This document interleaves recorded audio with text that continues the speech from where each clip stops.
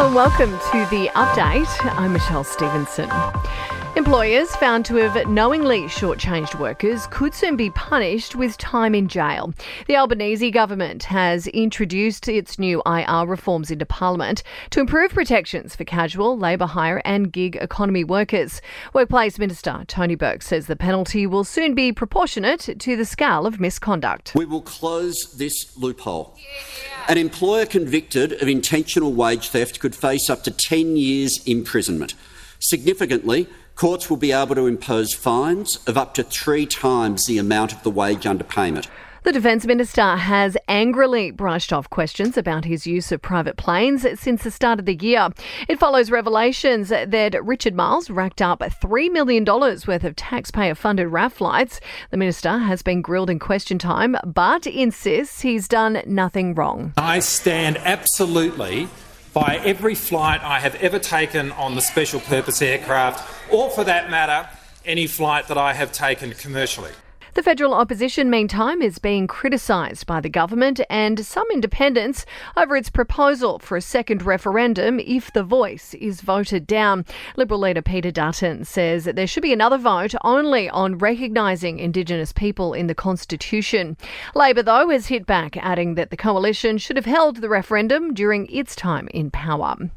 Beachgoers have stepped in to save a child in WA's Pilbara as a man tried to drown him. Witnesses told police that the man, believed to be the father, forced the 5-year-old's head beneath the water's surface. He's now in custody while the child was not injured.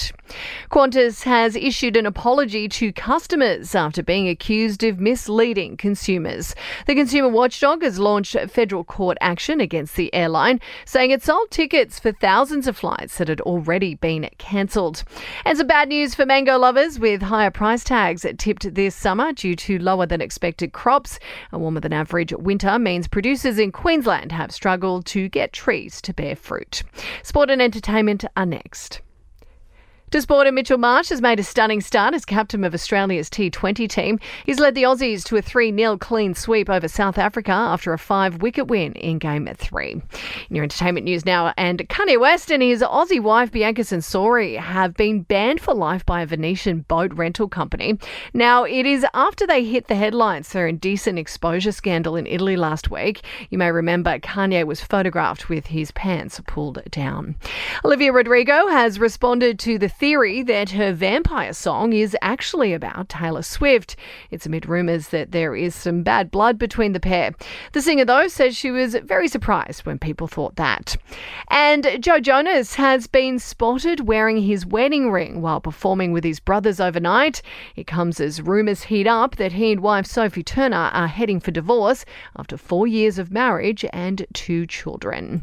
That's the latest from the Nova Podcast News team. We'll have another episode of The Update for you tomorrow. I'm Michelle Stevenson.